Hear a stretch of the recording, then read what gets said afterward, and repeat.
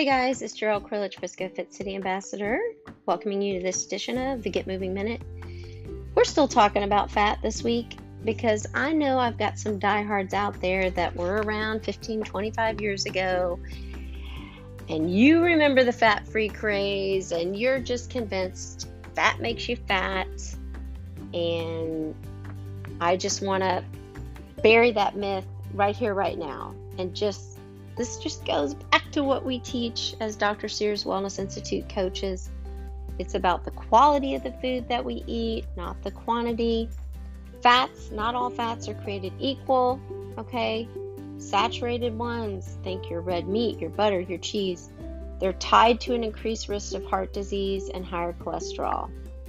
Unsaturated fats, your omega-3s, think olive oil, oily fish, avocado, nuts, provide the essential nutrients and many, many health benefits for your heart and your brain. Okay, these are healthier fats. All right, so just think of replacing saturated fats with unsaturated fats at maybe 2 of your meals. Okay, I'm not saying that you have to swear off saturated fats for the rest of your life. That's just going to lead to feeling deprived. So if you love a wonderful cheeseburger every now and then, what do we say at Dr. Sears Wellness Institute? Hey, that's a red light food, and that's a celebration food. That's a not everyday food. That's a special occasion celebration food, right?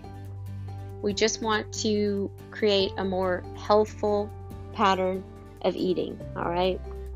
Saturated fats, butter, beef, pork, croutons, coconut oil, your chips, your cookies, your processed pastries, all right?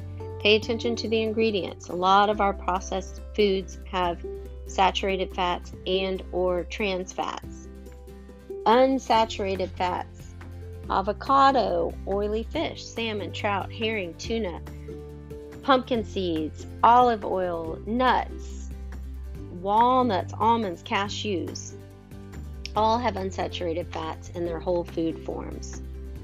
This is Jarrell Krillich, Frisco Fit City Ambassador, reminding you to get up, get out, get moving each and every day.